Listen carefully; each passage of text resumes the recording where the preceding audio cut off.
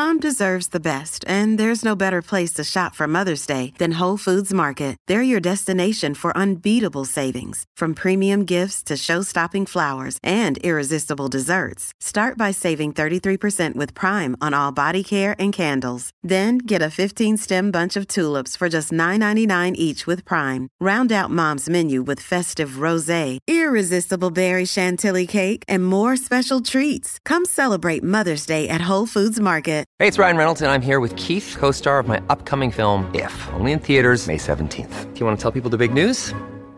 All right, I'll do it. Sign up now and you'll get unlimited for $15 a month and 6 months of Paramount Plus Essential Plan on us. MintMobile.com/switch. Upfront payment of $45 equivalent to $15 per month. Unlimited over 40 gigabytes per month. Face lower speeds. Videos at 480p. Active Mint customers by 531.24 get 6 months of Paramount Plus Essential Plan. Auto renews after 6 months. Offer ends May 31st, 2024. Separate Paramount Plus registration required. Terms and conditions apply if rated PG. Another day is here, and you're ready for it. What to wear? Check. Breakfast, lunch, and dinner? Check. Planning for what's next and how to save for it? That's where Bank of America can help. For your financial to-dos, Bank of America has experts ready to help get you closer to your goals. Get started at one of our local financial centers or 24/7 in our mobile banking app. Find a location near you at bankofamerica.com/talktous. What would you like the power to do? Mobile banking requires downloading the app and is only available for select devices. Message and data rates may apply. Bank of America N.A., member FDIC. Hey, what's going on, everybody? This is the Talking Tactics podcast. My name's Daniel. It's your boy Half Hope staring at an empty thingy of hummus. So that's what we're smelling. Interesting. I recently had some Indian food, some samosa, and my dad told me, yo, try it with hummus. And I was like, what? No. Naan bread. Naan bread is elite. Naan bread is that dude. Naan bread is tier one. Naan bread is tier one. Well, he was like, yo, try the samosas with hummus. I was like, all right, I'll try it. And he was right. Again, I forgot what the name of the spices. There's this spice. I think it's called Chiquancho or something. There's this Chinese spice. You put a little bit of that inside your hummus, your brain will be having mind sex, man. It'll be crazy stuff, man. This hummus was roasted garlic. Oh, okay. Yeah, we do this podcast every Tuesday. Food advice optional. We're on Twitter. We're on Instagram. If you're listening on Spotify, give us a follow. If you're on Apple Podcasts, subscribe. It's free. Leave us a 5-star review, and we'll read it on the show. Do you know what's really cool? Do you have a Fire TV? I have an Apple TV. So basically, what basically, let's what is so Fire TV? I turn it on, and then I say, so I press the voice icon, and I say, play Talking Tactics podcast, and then it says, playing Talking Tactics podcast on Apple Podcasts, resuming the last episode. It's like, oh, that's cool. So yeah, and it's us.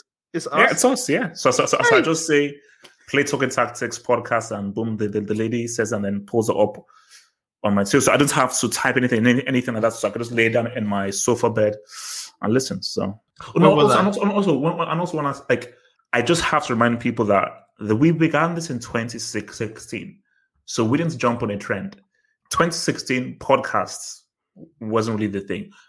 Every single person I can think of has a podcast. It's annoying. I'm sorry. That it just really annoys me, man. And if we're honest, it could have started in 2015, but I just didn't reach out to Have Hope in time. Oh, okay. So you had the idea in 2015. Yeah. And when I bought the microphone, I was like, you know what? I should do a football podcast. Why didn't you reach out in 2015? I don't know.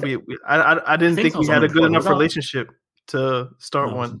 So I needed to be on your Hangouts a bit more as to gain your trust and for me to figure out, like, would this work? The listeners can tell us if it works or not. But anyway, if you're on Apple Podcasts, leave us a 5-star review and we'll read it on the show. And if you want to help us out monetarily, just drop a little in our pocket and offer. Great convos, man. Great convos. I think I can tell what we'll be talking about this week, man. Check that out. We could have started at many places. The sheet that I have in front of me that we just brainstormed before the show looks a complete mess. But we're going to start in Spain. So on beIN Sport, I was watching the Madrid-Bilbao game. But what they would do is if interesting moments happened in the Barcelona game or the Atletico game, they would kind of jump in with the highlights because all the games were happening at the same time. Mm. Oh, you got highlights. Oh, lucky. They just showed the scoreline. They would like interject with footage from the other games. That's good. Yeah, that's good. That's good.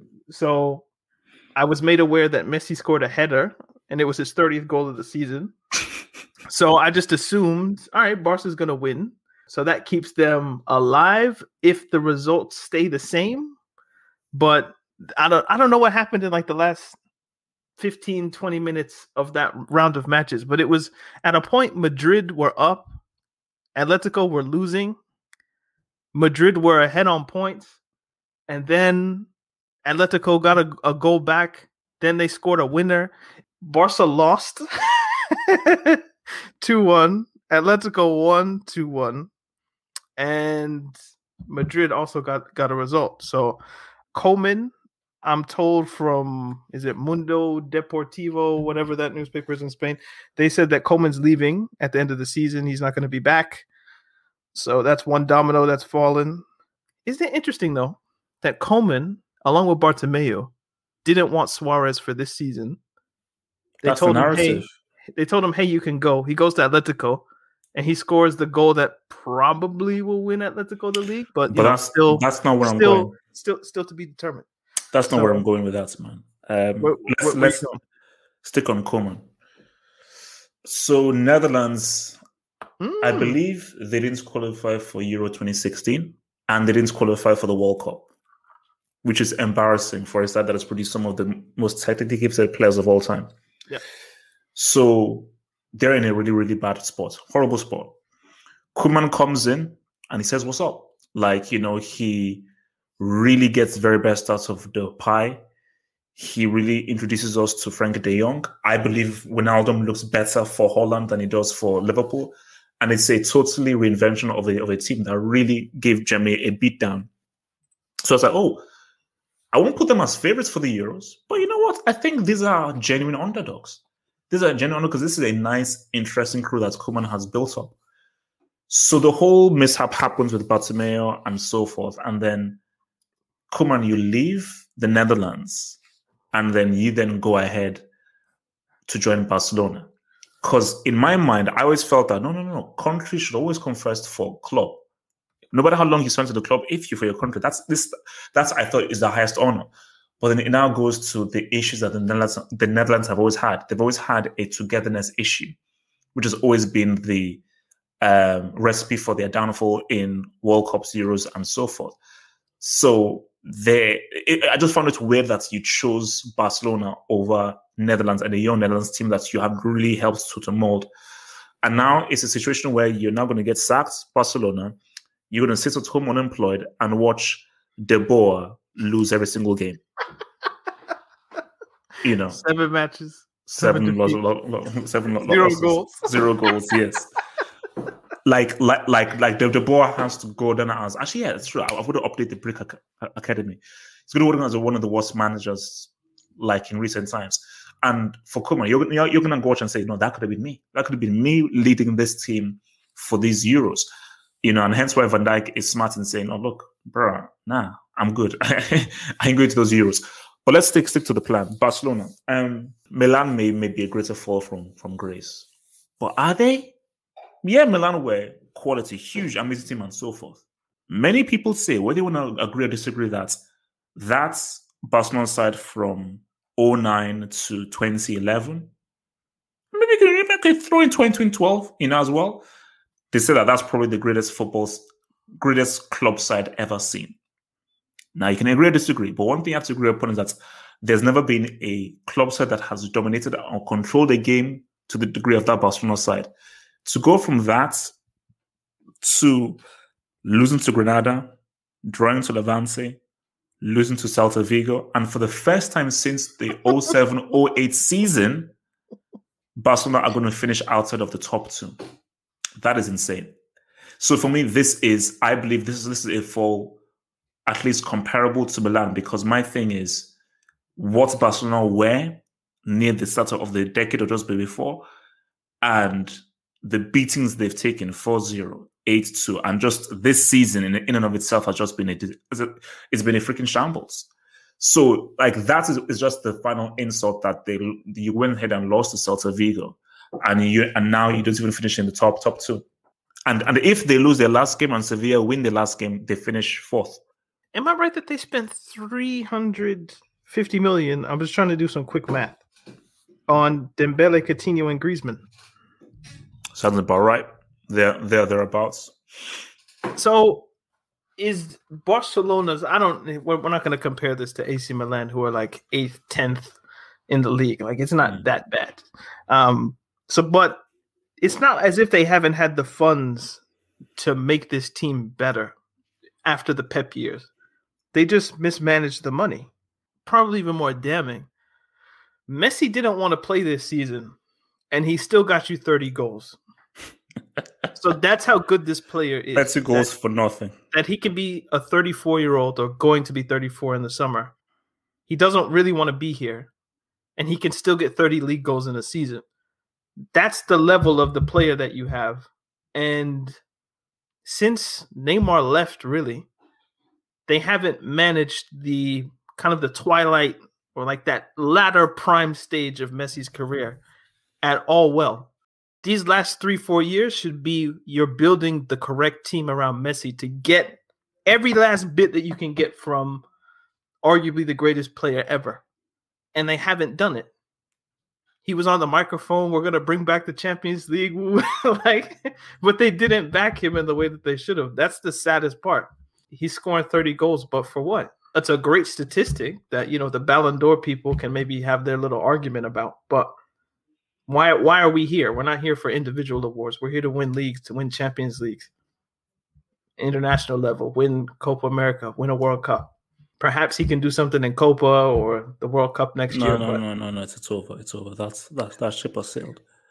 If I were him, I'd be like, damn, I didn't even want to be here. I gave y'all 30. And for what? Just so, I don't know, we can finish third. It doesn't. If I were a Barca fan, that would annoy me the most. For 4 or 5 years now. Yeah, we've won a few things, but it hasn't been good enough. And then what happens when Messi leaves? Let's say you remove Messi from this team. He's been carrying, like the reason you're third and not worse than that is him. Suppose he just leaves or retires, or it's just like, look, I'm done. I'm going back to Argentina or wherever, PSG City. Where do y'all go? Then we can start talking about Milan, perhaps. Are Barcelona 8th? Like, not even, they could be better. But y'all just 8th. I don't know if we're ready to see stuff like that. No. Basically, the difficult situation that Messi finds himself in is that I do feel that he feels indebted, that he feels that, no, he has to stay. And even if he may say he threatened to leave last summer, I think deep down Messi's like, oh, no, I just have to be here. Like, this is my home. I always have to. Barcelona is it. This is home. This is my solace. This is my happy place. Like that's World Cup. Like I said, the 2018 World Cup, boom, he was like, man, this is a complete scrap show and so forth. Get into my ride, head over to Barcelona because, this is always where things can be happier for me. So my thing is, I've always said that Messi has to leave. I said this at the start of the season. I even said in that some of my questions, is Messi leaving? No, this would be huge. This is great for him. This is great for football, seeing Messi in a different team. Now, more so than ever, you have to leave. But I just think that, first of all, who's going to take him up? That's the thing. Because I don't think Man City is going to happen. PSG, the only destination I see is PSG. But Barcelona, I think, would be better served if they allowed him to just leave. It's a psychological thing. Yes, he's amazing and he will bring in the goals and so forth. It's definitely a risk. If you remove Messi, you amplify Griezmann, you amplify Dembele, you amplify everyone else. And the feeling of the team is different. When Messi is there, naturally, you'll just have an inclination to be like, let's play for him. Let's give it to him. Let's give him the ball. Let's play off of him. And that could maybe hamper and decrease the capability of what those players can do. So if you're Laporta, he's such an icon, not only for the sports, but for the club. I think in Laporta's mind is like, that's why I was reading where they want to offer him a 10-year contract. So he pretty much is part of Barcelona after he retires. So they never want to lose this asset. That's what I said last summer. You can't let Messi leave on a bad note. It's down to Messi to be like, what do you want to do? If I was advising him, you're still one of the best players in the world. It's not a case of where, once Totti reached a certain age, you might as well stay at Roma right now. Like, the time to leave Roma was maybe 02, 03, 04 when you were the best number 10 in the world. Now, just while away and so forth. But for Messi, no. Many teams could benefit from you going there. Many teams could. So I can only imagine what's in Messi's mind viewing that Celta Vigo thing, because you see, I think that if we're going to play like psychoanalyst here, one part of his brain says, "F this. This is stupid. These guys are taking me for granted.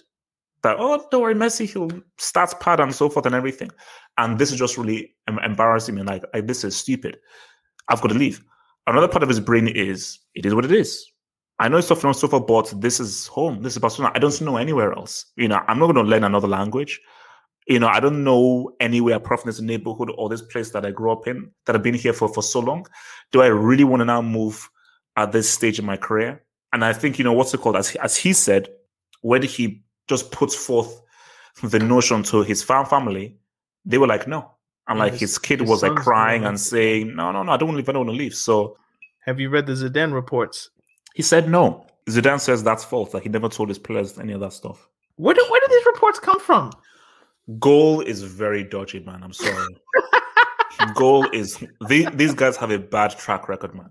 Like, Goal actually came out and said, we can confirm that Zidane told his players he will leave. And the next thing I write, Zidane says, no, I didn't tell my players anything. See, Goal, man. This is the problem. Like, you can see one report, but if you don't see the follow-up to the first one, you could be left with bad information. But it was suggested earlier that Zidane might be leaving as well. I'm like, when was the last time Barca and Madrid, the jobs were both open in the same summer? Somebody out there can tell me. I'm not sure. I'm sure it's happened before. But did you watch Madrid Bilbao? No. I watched Atletico. Sort of great game. That was a great game. Great game. Really good game. Vinicius, man. I've told you, my favorite thing in football Bad Vinny. Bad Vinny. He had this opportunity, like Modric I think Modric passed it to him. He had a bad touch, but the touch kind of helped him get past the defender. And he was running into the Bilbao box. And he could have cut it back to Modric, who was like in open space. And he tried like this, I don't know if it was audacious, but it was just like an ill-advised cross to Benzema, and it just got defended basically. And Modric just looked at him and just stuck his arms out like, come on, man. And then Benzema, because Benzema was running to the far post, he grabbed the post of the goal and just stuck his head on the post. It was so funny. Like, how I can't even speak. How the veteran Madrid players react to Vinny, like when he makes bad decisions, it's so funny. No, it's but the issue is like he gets in the right areas, and just with a little bit of fine tuning or just a little bit of, I don't know, just experience, he's gonna be a dangerous player, because not a lot of players can get in those positions to start. So just once you have the repetition, I think he'll make the better choices, or he'll make better choices. But yeah, just looking at Modric, he's probably thinking like, bro, I was passing to Cristiano. He never made a bad decision like that. Or I had Bale there. Bale wouldn't make a decision like that. Or Di Maria back in the days, like he wouldn't make a decision like that. But this guy, like, I'm out here with kids. I'm 36 years old running around. I'm actually having a pretty good season, but I got to deal with this. So just when he stuck his arms out and just like, again, bro. So anyway, so Madrid are 2 points behind Atletico, which keep the title race alive. Title race, scale of 1 to 10. How good has this one been? It's recency bias, obviously, but no. It's been amazing, but in a different sense. Like, there've been some really good, like the United Arsenal one during when they won the treble in '99. That was pretty good because they were both so good. But that was different in the sense of it was like win, win, win. I remember one Serie A one where I think Juventus were playing Perugia. Because they went down to the last day of the season. I think something crazy happened on that last day. And then I was like, wow. Because I think the game was sort of like postponed because of like bad weather or something. It's restarted. I think Juve messed up. Then I think Milan ended up winning. But was it the 90 Liverpool City a couple years ago? Was that 99 versus like 98 points or something like that? I forget the exact numbers, but the one where City couldn't lose and Liverpool kept winning. Oh yeah, City had to keep winning. 98 to 97. 98, 97. Yeah, so like that was that was really good. But this one, you'll say it. So go ahead. No. Look, basically, when City had 98 and Liverpool had 97, no, that was pretty good. But I think this is unique because I think this is about who can fumble the bag more. That's what it's about. So Atletico were like 13 points clear, fully amazing. Real and Barca are messed up. So yeah, okay, let's say this is easy. Then they somehow just end up drawing, losing points. Then Barcelona now starts to pick up form, and then now starts to win. Like Koeman goes to a back three and they begin to get a groove. Real Madrid, they get back into the game. Then when Real beats Atletico for the second time, it's like, it swung. Then Real then don't take advantage. But Barca's still winning. They're still winning. So then it now comes to the Granada game. And it's like, boom. If Barcelona win this and they win all their games, yeah, they win the league. Despite them losing to Real Madrid, based on everyone else flopping. Yep. Then they flop. So Atletico will flop. Real will flop. Thing will flop. Flop. So now it's a case of like who has flopped the least. Because Atletico have flopped in a sense of how did you even allow Real and Barcelona back into it? Real flopped in the sense of you beat Atletico twice and you take advantage of guys around you, and you could have beaten Sevilla and had it in your hands. Because if they beat Sevilla, it would be in their hands. Barcelona flopped in the sense of how do you lose to Granada, draw against Levante? So these are guys that we used to clown back in the day, Levante and Granada. So it's been entertaining based on just how eventful and dramatic it's been, and even the freaking game against Osasuna. Yep. Like I was watching the game, Atletico, these guys were having chance after chance after chance. Then Osasuna score through a header that's like Oblak makes an amazing save. It goes over and I said, wow, now let's have a discussion. Water break. I think I heard the commentary saying that it was actually very, very hot that day. So because it was so hot, they said, no, there's going to be a water break. But Madrid fans say that, no, that water break was crucial because Osasuna were winning. They were in the ascendancy. And that water break allowed for Atletico to regroup, come in, and literally about 2 or 3 minutes into the water break, Felix plays an amazing pass to Lodi. Lodi has an amazing goal. And then, of course, Carrasco to the cannonball and boom. But my thing is that I don't buy that. Because, no. You see, for me, water break or not, when Osasuna scored, I was like, Atletico are done. Because I don't believe these guys have the mental fortitude. Because here's the thing. When they went for the water break, they knew Real were winning. So I would have believed that. I feel that these guys don't have the mental fortitude. Going a goal down with 50 minutes to go and realizing that Real Madrid are winning. Do they have that fight to come in and get it done? So for me, I'm like, no, I've got to credit them because I thought they were done. Both things can be true at the same time. You can credit Atletico for playing well after the water break, but still acknowledge that the water break influenced the game. I think all water breaks influence the game because that's like the one time that a coach will get to coach his team in the middle of the game and give them information at once rather than maybe a substitute comes in with knowledge that the coach wants to influence the game. Like everybody can come get their water. Simeone can coach his players. Like, I don't think it's out. A water break must influence. You're letting them get fluids, rest. Of course, it can influence. I don't think that's like a insightful point. Like, oh, the water break influenced the game. Duh. I was looking. Okay, now I can't lip read, but I was looking at Simeone's body language during the water break. Oh, sorry. And looking at his body language, he wasn't giving specific instructions. It seemed to me that he was just reiterating what they do. So it was more of like, guys, don't panic. Stick to the plan. The goal is going to come. Yeah. So just stick to the plan because it wasn't like, okay, go here, go. It was like, no, calm, stick to the plan. Know what will happen. We've got 15 minutes. Relax, chill. Don't panic. That goal is going to come. Just stick to the plan. Just kind of confidence and reassuring. Yeah, reassuring. So I still feel that yes, of course, it has so much of an influence because you can rest, regroup, and you come in with a different thing. And see, momentum is a key thing as well. So you could argue that Osasuna really had good momentum after they went a goal up. But see, just quickly, if I could just interject to that momentum point, I don't believe in momentum from game to game. So I don't believe in you win a game on Tuesday and that Tuesday result affects the Friday, Saturday result. I don't believe that. but I do believe in the momentum inside of a game. Wait. How can't it? I just don't believe in momentum. I just don't believe in like we win and then the winning just keeps going. I don't believe that. Oh no. Of course. Or like we lose and the losing keeps on. Like I don't believe that. You're just trash on the day, and then the next day you're trash. 100%. That's 100% exists because it's about getting into a mindset. It's exaggerated. No. It's real because for me, it's especially if you're on a run. And you're just in a group. What are winning runs about? It's like Arsenal's invincibles. It means you're a good team. It doesn't mean like the first result affects the next one. It has some effects because you've entered like a mental place.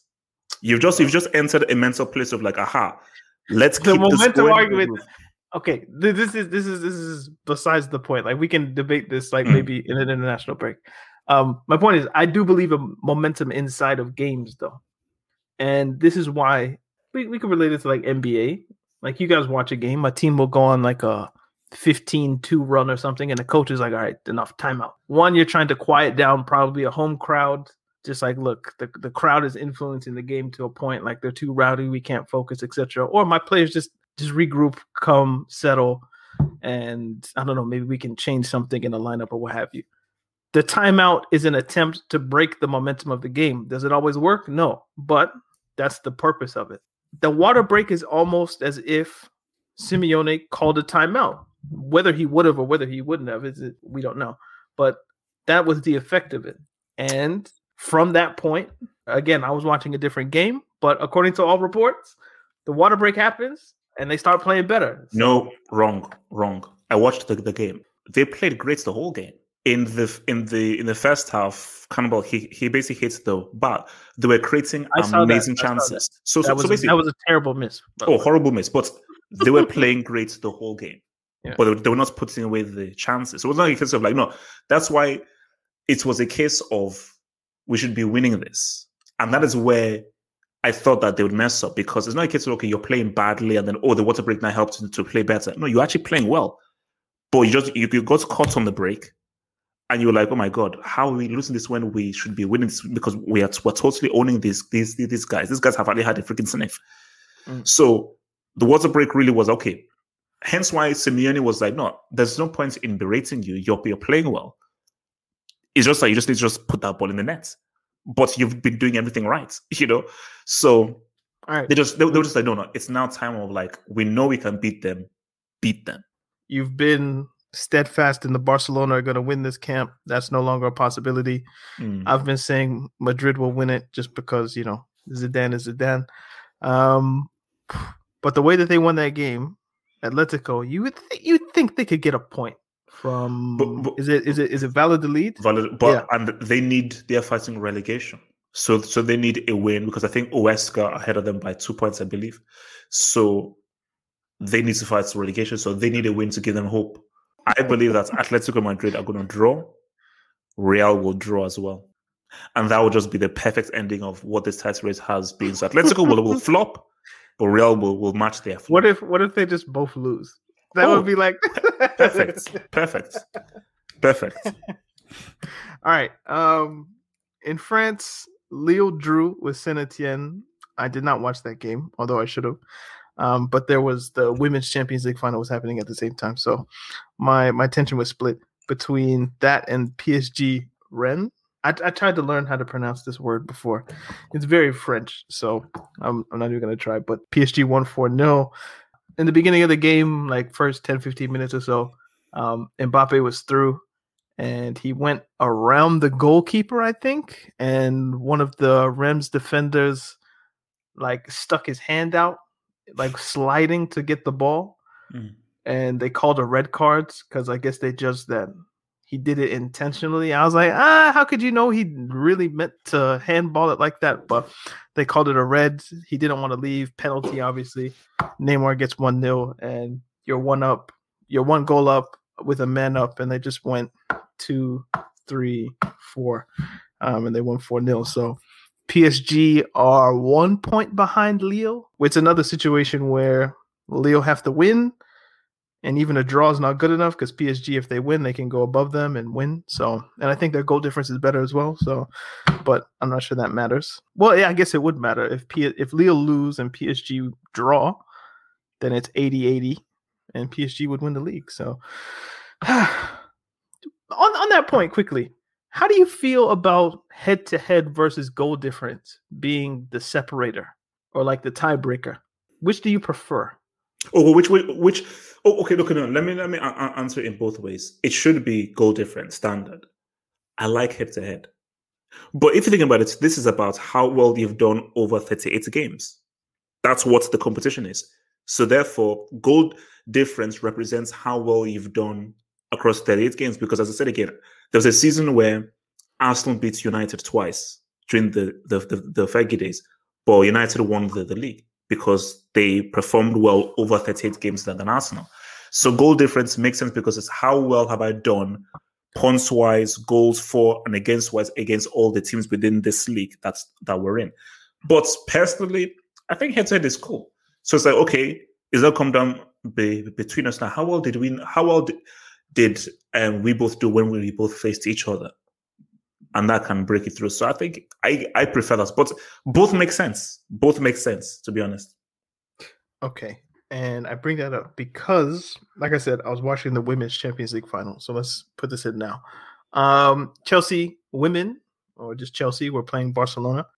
I was reading articles like, will Chelsea be the new dominant force in women's football, kind of taking over from Lyon, who were the superpower at one point?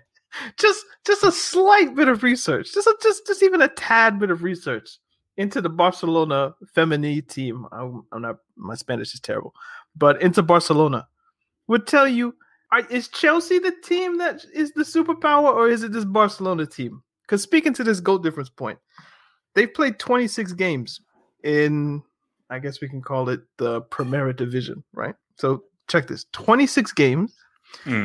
They've won all 26. So they're 26-0-0. It's like 1980s Mike Tyson.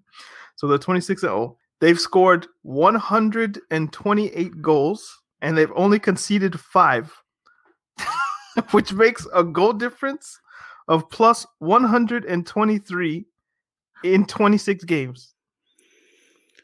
How Chelsea were framed as, could these be the new superpowers? I'm like, hey. I think you should look at the Barcelona team, and come to find, like, within the first minute, Chelsea score one of the wildest own goals I've ever seen. The second goal was a penalty. So the first 2 goals, Chelsea kind of shot themselves in the foot. Third goal, Barcelona played through them like, I don't know, like Barcelona, like peak Barcelona, like the men's tiki-taka type play through them. Yeah, it was 4-0 in probably the first 35 minutes. It could have been 5, 6, 7, 8, 9. But Barcelona, I guess after halftime, they went let's just win the final. Let's be professional. Chelsea had a few chances in the second half that could have made it closer or more interesting, but it was never really a game. So a lot of people support with their words, but do you support with your eyes? I think women should be able to do this and do that. Well, if you say that, put your eyes where your mouth is. Oh, no. See, where my stance has always been the same, which is that 100% I encourage women to do the football, and I encourage people to try and support it and so forth. Just don't force it. So basically, like, if let's say I'm watching something, don't just now say, boom, well, we watch women's football here. And it's not, I'm like, I have to have a choice. And my choice is, I'll support Nigeria. I'll support my Falcons and so forth and everything and so forth. But it's not something I will go out of my way to watch, because it's just not my thing, So, but, shut up.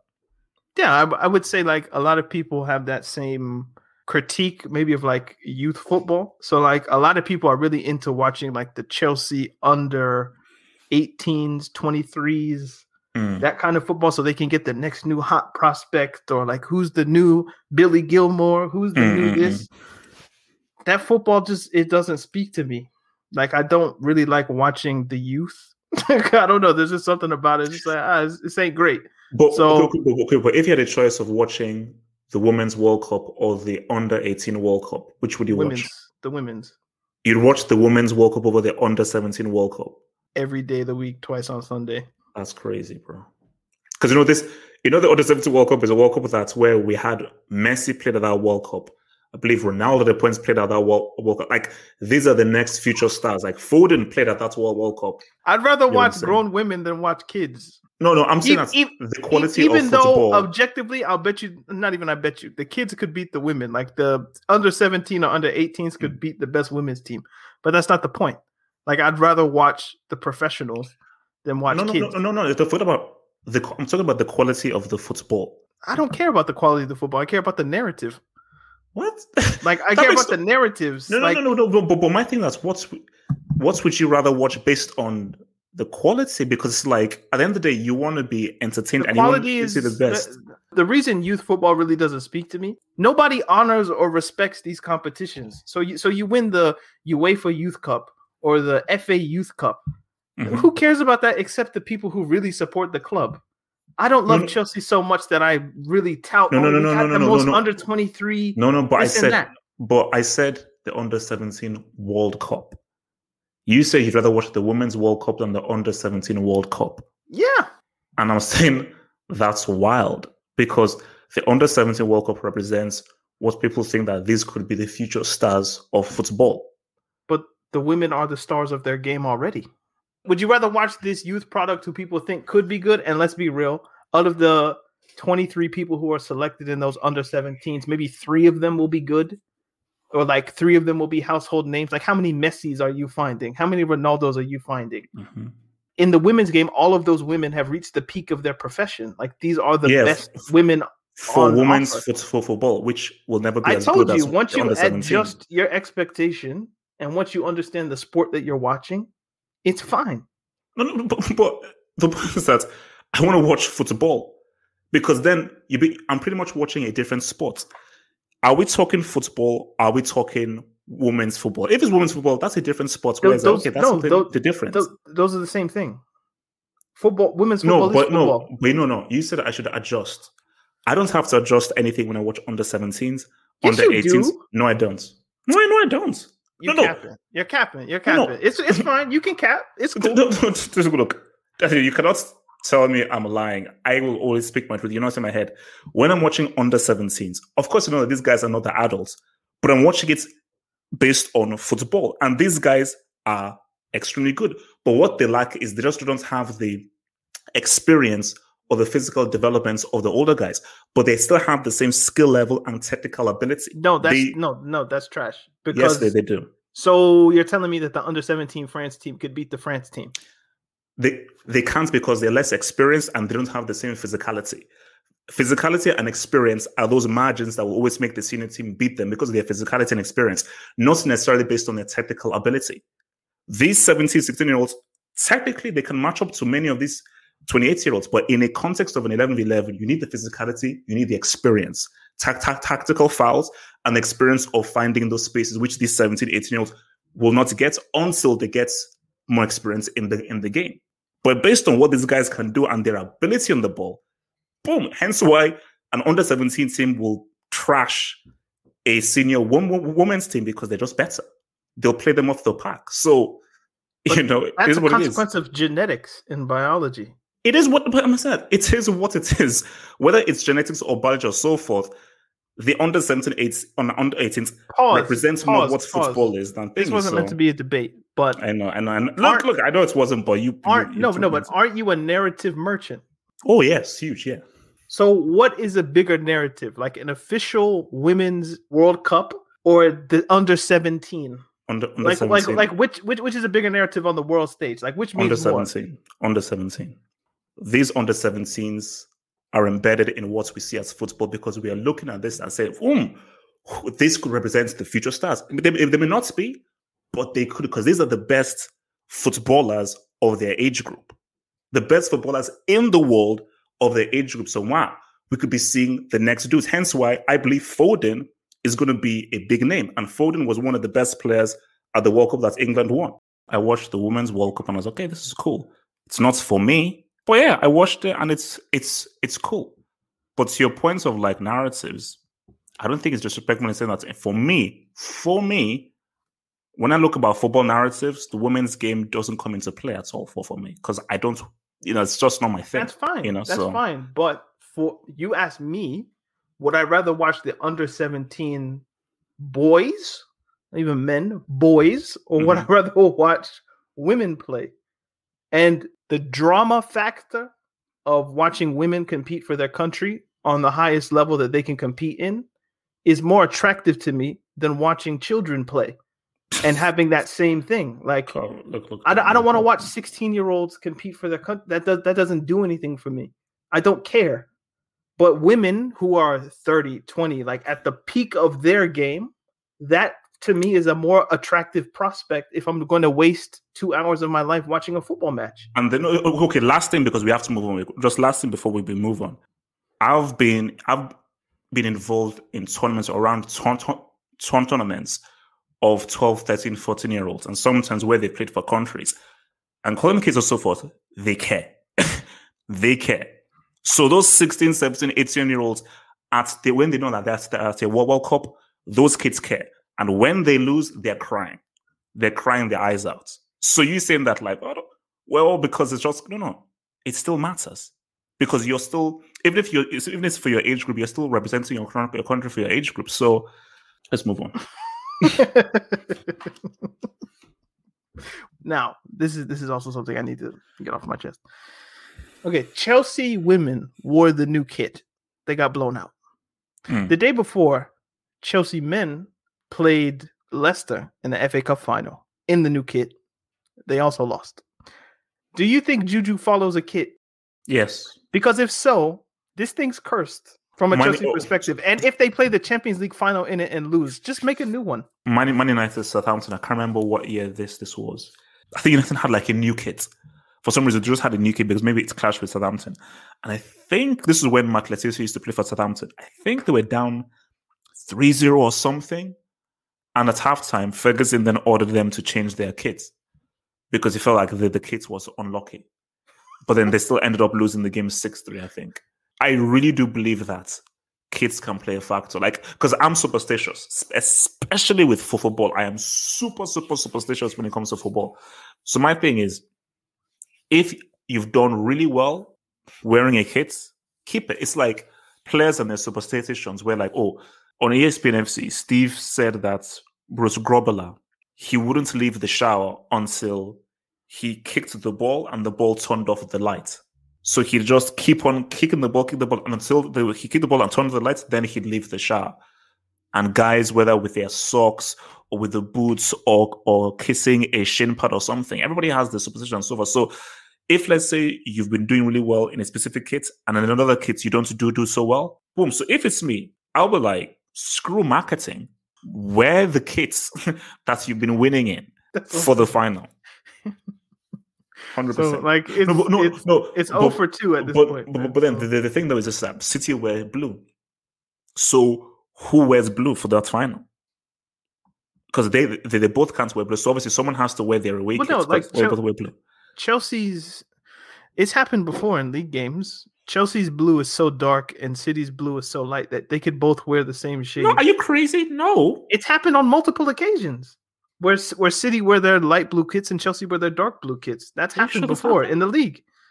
Yeah, type in Chelsea against Manchester City. Oh, shit. And you'll type it in right now and you'll see a game where I think I remember. I think I remember. Dark blue, light blue. That happens all the time. But maybe City have a kit they want to market or Chelsea have one that they want to market. So whichever. But I just think play in the kit that got you there. I don't know what it is. Also, the kit's atrocious. It's a disgusting kit from Chelsea. But either way, Leicester won the final. I kind of want to save this for the complicated Chelsea show. And I texted you this after the game. And I don't want to talk about Kepa too much because what's understood doesn't need to be said. How come world-class goals are only scored against this guy? Huh? How come it seems, oh man, what a great goal against, you know what it is? He's just of the size to where when he dives, he can't cover the goal. And have you ever seen or you've heard this, like a courtesy dive? Like when a goalkeeper dives, but he knows he does dives just, it's a courtesy dive. At least I tried. It's there, but it makes the highlight look better if the goalkeeper tries.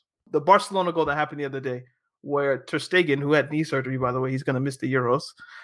Unfortunate for him. But I don't know if he was wrong-footed or if he was blindsided by the defender, but someone shoots, the goal goes in, and he's like, yo, what is Ter Stegen doing? If he dives and it goes in, it looks better. Kepa dives for it, and he just can't reach it for reasons we've discussed multiple times. But why is it always him? So Salah, Sturridge, you can name so many players of just like goals that, world-class goals. But if another keeper was there, I'm seeing saves that Thibaut Courtois is pulling off. I'm seeing saves that Mendy was pulling off against Real Madrid and whatnot. Mm-hmm. I think it's more down to Kepa than Tielemans. But we're going to save this for the Chelsea show. So we do the complicated Chelsea show on the Half Full Football Hut every Thursday. If you want our download of what happened with Chelsea specifically, you can hear us from there. What did you think about Leicester? It's an amazing story. It's a great, great story. To win the Premier League, the FA Cup, and obviously, what happened to the chairman and sort of that. And obviously seeing his son there. Like, no, I mean, it's there's so many stories because there's the Jamie Vardy from where he came from. There's the Kelechi Iheanacho and Ndidi story, the Nigerian guys. There's the Kasper Schmeichel story as well. Because someone asked us a question, by the way. It says, where do the Schmeichels rank among football playing families, whether it be father and sons or brothers? So, I mean, it's got to be up there because it's like, well, you see, I don't think Maldini's father was, I think Cesare Maldini. I don't know how prominent he was. Like, what's it called? Jordi Cruyff didn't really amount to much, really. Respect. But no, I think this might be one of the best ones because, see, my thing about it is that I remember, I grew up with Peter Schmeichel. That guy was a superb keeper, amazing keeper. And it is so hard to now come into those guys' shadows. But let's keep it real. As much as that was an amazing goal by Tielemans, those saves, specifically that save he made on Mount, that's a match-winning save. So that save was just as important as the goal that Tielemans scored. Yeah. So, and Kasper Schmeichel, also remember, at the World Cup, he saved Modric's penalty for Denmark. You know, so he's really staking his claim for Denmark, and now he's won 2 trophies for Leicester City. So I think in his own rights, like, he has really been able to live up to that name, man. So, no. Basically, for Leicester City, and also shout out to Rodgers as well. Because remember, I think we're discussing it on the Chelsea show, is that if Leicester don't make top 4, it will be disappointing. But hey, we won a trophy. You won a trophy, and also I think specifically because the UK it's been really tough in the UK. This whole lockdown thing has been tough on guys, man, like mentally and everything. And guys are like, COVID is fake, it's a farce. So there's all this crazy stuff. Just to see fans experience that, I think was definitely special, man. So I also want to say shout out for Fofana and Choudhury for their holding up the Palestinian flag. I thought that was big. Even considering neither of them are Palestinian, just the solidarity that you can have internationally, I thought that was cool. So we'll talk more about that on an extra, but I do want to mention that.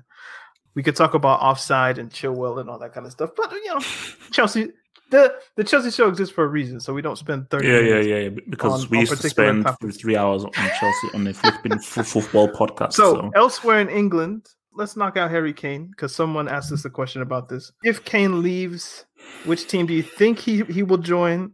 Then which team do you think he should join? Kane and Lukaku apparently both on the market this summer. Who do you got? Lukaku is linked with Chelsea and other clubs because Antonio Conte could be leaving Inter based off beef with the owner or maybe just a better offer. So does this guy just have beef with everybody, man? God damn. I don't want to speak on his name because I might say something bad. So it is what it is with him. So it was reported by, I think, Sky that Harry Kane wants out of Spurs. I've seen conflicting reports from people from Football.London and whatnot about he's unhappy, but maybe he doesn't want to go. But let's just pretend, for sake of podcast, that Harry Kane puts in a transfer request. All right. Where do you think he'll go? Where do you think he should go? If he's to go, Man United just makes sense. But then Cavani has signed a contract. But I will still say Man United. Where I think he should go is Chelsea. But I think he will probably end up Man United. Seems as if that's what's going to happen. Because I say Man United because, and I think he shouldn't do this, but I think Kane is going to be like, well, Chelsea are a rival, blah, blah, blah, blah. Let me go to United so I don't upset the fans. Even if that stuff means jack crap. Because club football is about being a mercenary. Where I think he should go is Barcelona. Because I would like to see it. I think a lot of English players get really wrapped in the Englishness of it all. Like, it would be cool. He says he wants to stay in the Premier League, though. He says he wants to stay. I know, but I'm saying where I think he should go. Where I think he will go is not anywhere except the English club. Depending on what happens with Haaland, because there's a report from the guy Zorc, who I think is a Dortmund president, and I think the report was from Sky Germany, that Haaland isn't going to leave because Dortmund got top 3. I always thought that if Dortmund didn't make the Champions League, that Haaland to City was a done deal. Like, that's just going to happen. In the event that they can't get Haaland, with Aguero leaving, Jesus in and under the team, it does kind of make sense that City would go for Kane. So if he leaves, I think Kane at City wouldn't be beyond reason.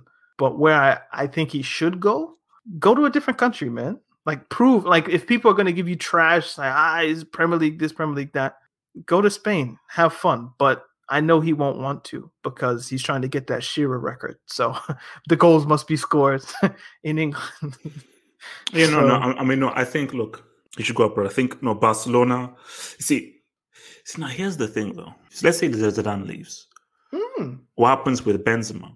Because Zidane stays, Benzema's like top 2 right now. Is the number 1. I don't know, but my thing is, if Real say we want to rebuild from the ground up, totally anew, bring back Odegaard, bring back Kubo, and the 2 strings.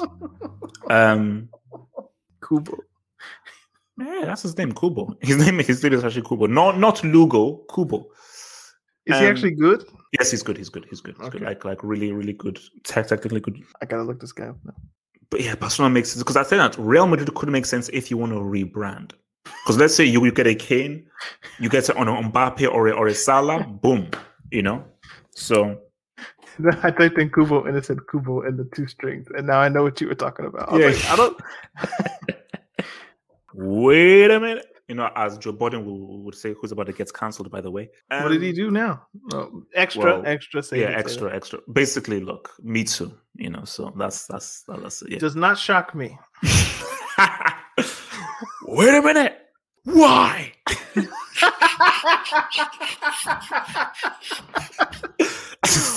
Why? Why?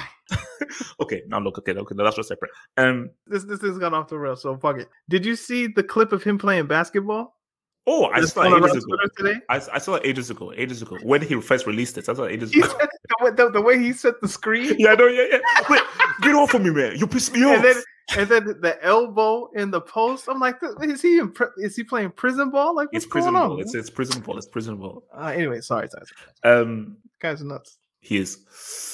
Kane. Lewandowski says it's rumored to leave. So is this breaking?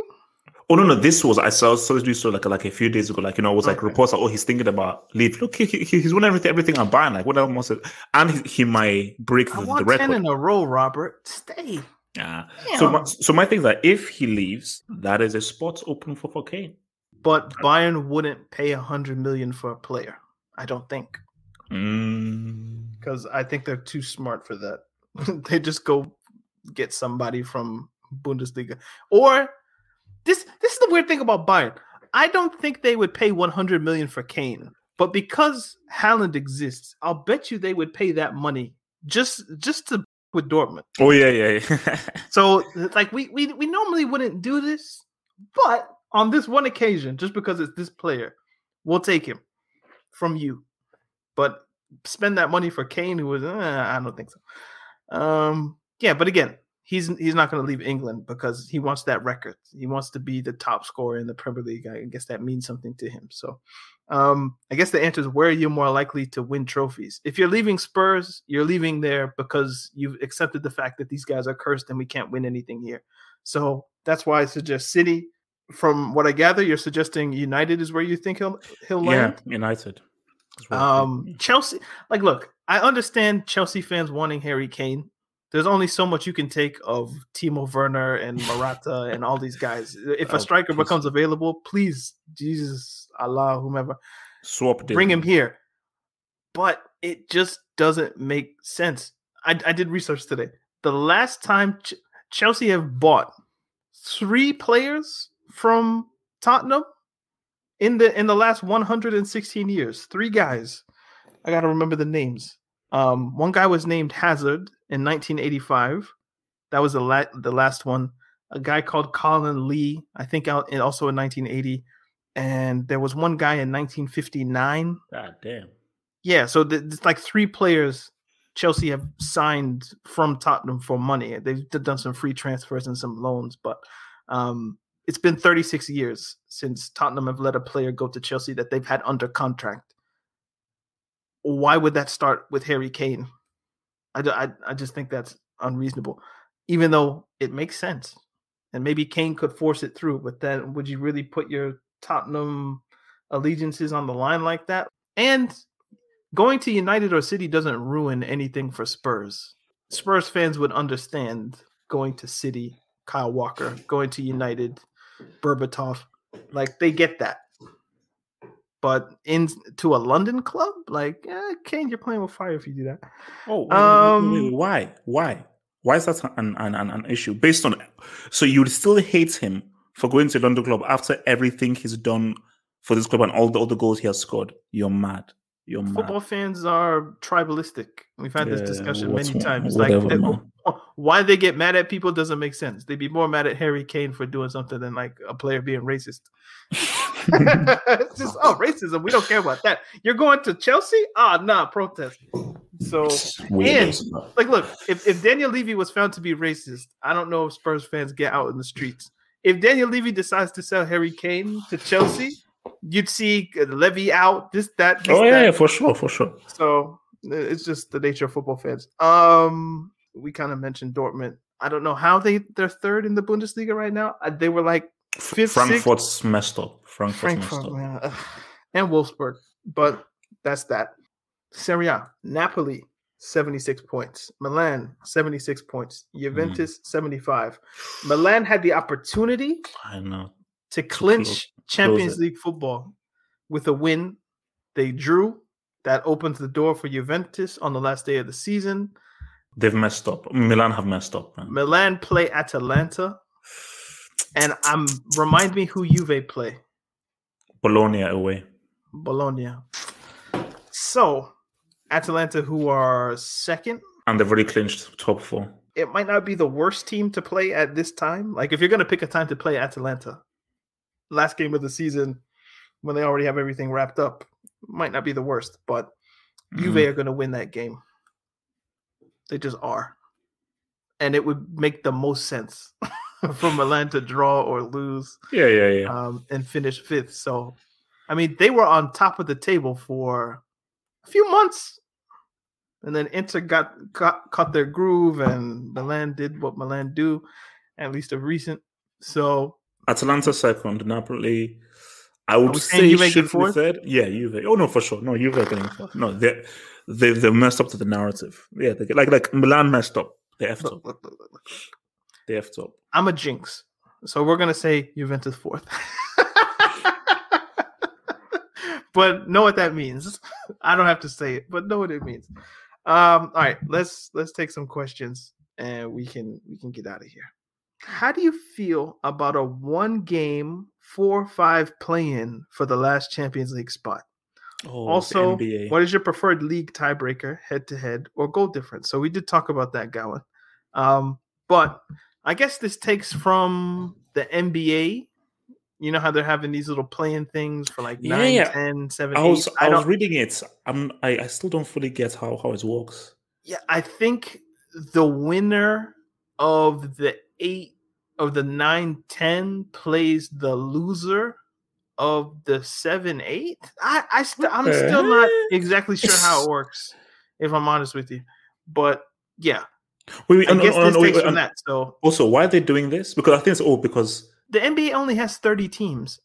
So you're saying 20 of them have a chance to make the playoffs? If anything, you should shrink it. Yeah. And have like top 6 or 7 and the first seed gets a bye or something like that. I don't know. Expanding the playoffs in a 30-league team for 20 teams is just nonsense. Yeah, how do you feel about a playoff for 4th and 5th in order to get into the Champions League? Sometimes the gap between 4th and 5th is a lot. I don't know what the points gap is between Sevilla and the 5th place team. Oh no, it's considerable. Like I think it's like 8, 9, 10 points or something. But it's like it's a gap. No. Look, I'm looking. You performed well. Boom. There's a 15-point gap between Sevilla and Sociedad. So should Sevilla be punished to play a playing game in a one-off game where anything could happen with Sociedad? No. When they're 15 points ahead of the league? No. That's not fair. Hell no. With Liverpool doing what Liverpool doing. Oh yeah, I forgot about Liverpool. We can talk about that now. So maybe this question is spawned from more of an Anglo-centric point of view, where generally 4th and 5th are quite close. In other leagues, maybe not. But if England decided to do something like this, maybe it could work. I don't agree with the principle of it, though. Like, you earn where you are, but you shouldn't be forced into a playoff.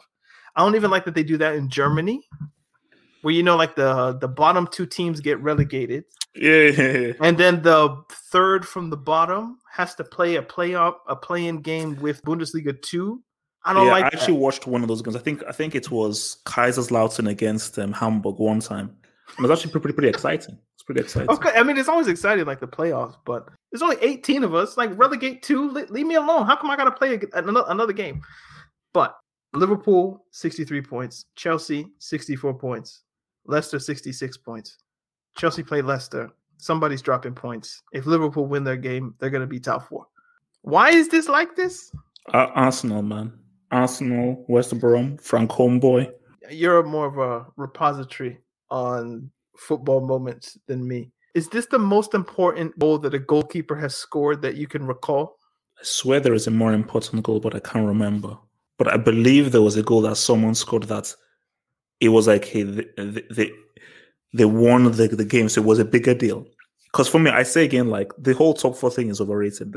Ever since Wenger said top 4 is a trophy, people have been trying to sell this trash it's like an actual competition. Okay, wow, you finished top 4, you're still losers because you didn't win the freaking trophy. So, no, it's not the most important goal that the keeper has scored. I mean, I can think of some penalties that guys have scored, or like, the highlights of, is it Ceni from Brazil, like scoring free kicks and stuff like that. Okay, that's what I say. Chilavert. I'm sure Chilavert scored a key goal for Paraguay from a free kick. I don't know. Liverpool posted like every angle of that goal that they had. It was like a 5 or 6 minute clip. It is dramatic. It's fun to see. Like the guy who's it's a very good goal. No, look, it's a crazy situation. It's a crazy situation. I would like to see more of that, if I'm honest. No, and also like, because I don't understand why. I think Chelsea had this in the FA Cup final, where there was a corner near the end of the game and Mount was taking it. I'm like, why not just bring Kepa up? I mean, he'd probably brick it, but at least put another guy in there, because you could tell West Brom are getting relegated, so obviously they're not a great team. But you could tell when he came up, there was nobody marking him. He was just there on his ones. Salah made a run in front of him, I think, took a defender or whoever it was, and Alisson was just there. And all he had to do was just kind of head it to the far post. It was a great header. You wouldn't think a goalkeeper could do that with their head, but just putting an extra body in the mix, especially when goalkeepers are generally tall, 6'2", 6'3", 6'4". If the opposition team doesn't know how to cope with that, could be dangerous. I don't know why more teams don't do that at the end of the game. Like, what's the harm in losing, by an extra goal? At least give yourself a chance. Si, señor. Si, señor. All right, man. Is there anything left that you would like to discuss? No. I think we've given this. Did we get everything? Streets.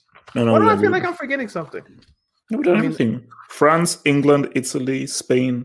All right, this has been the Talking Tactics podcast. Remember to follow us on Twitter. I'm at Daniel Tuluk. Half-Hope, where can people find you? You can find me at halfoffootballhot.com. We are on Twitter as a collective on Talking Tactics, at Talking Tactics.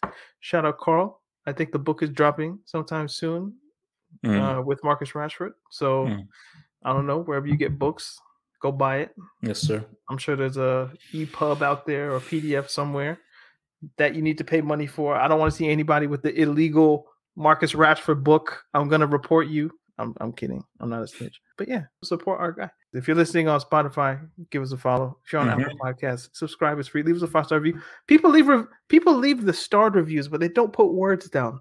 And that makes me sad. I sometimes do that.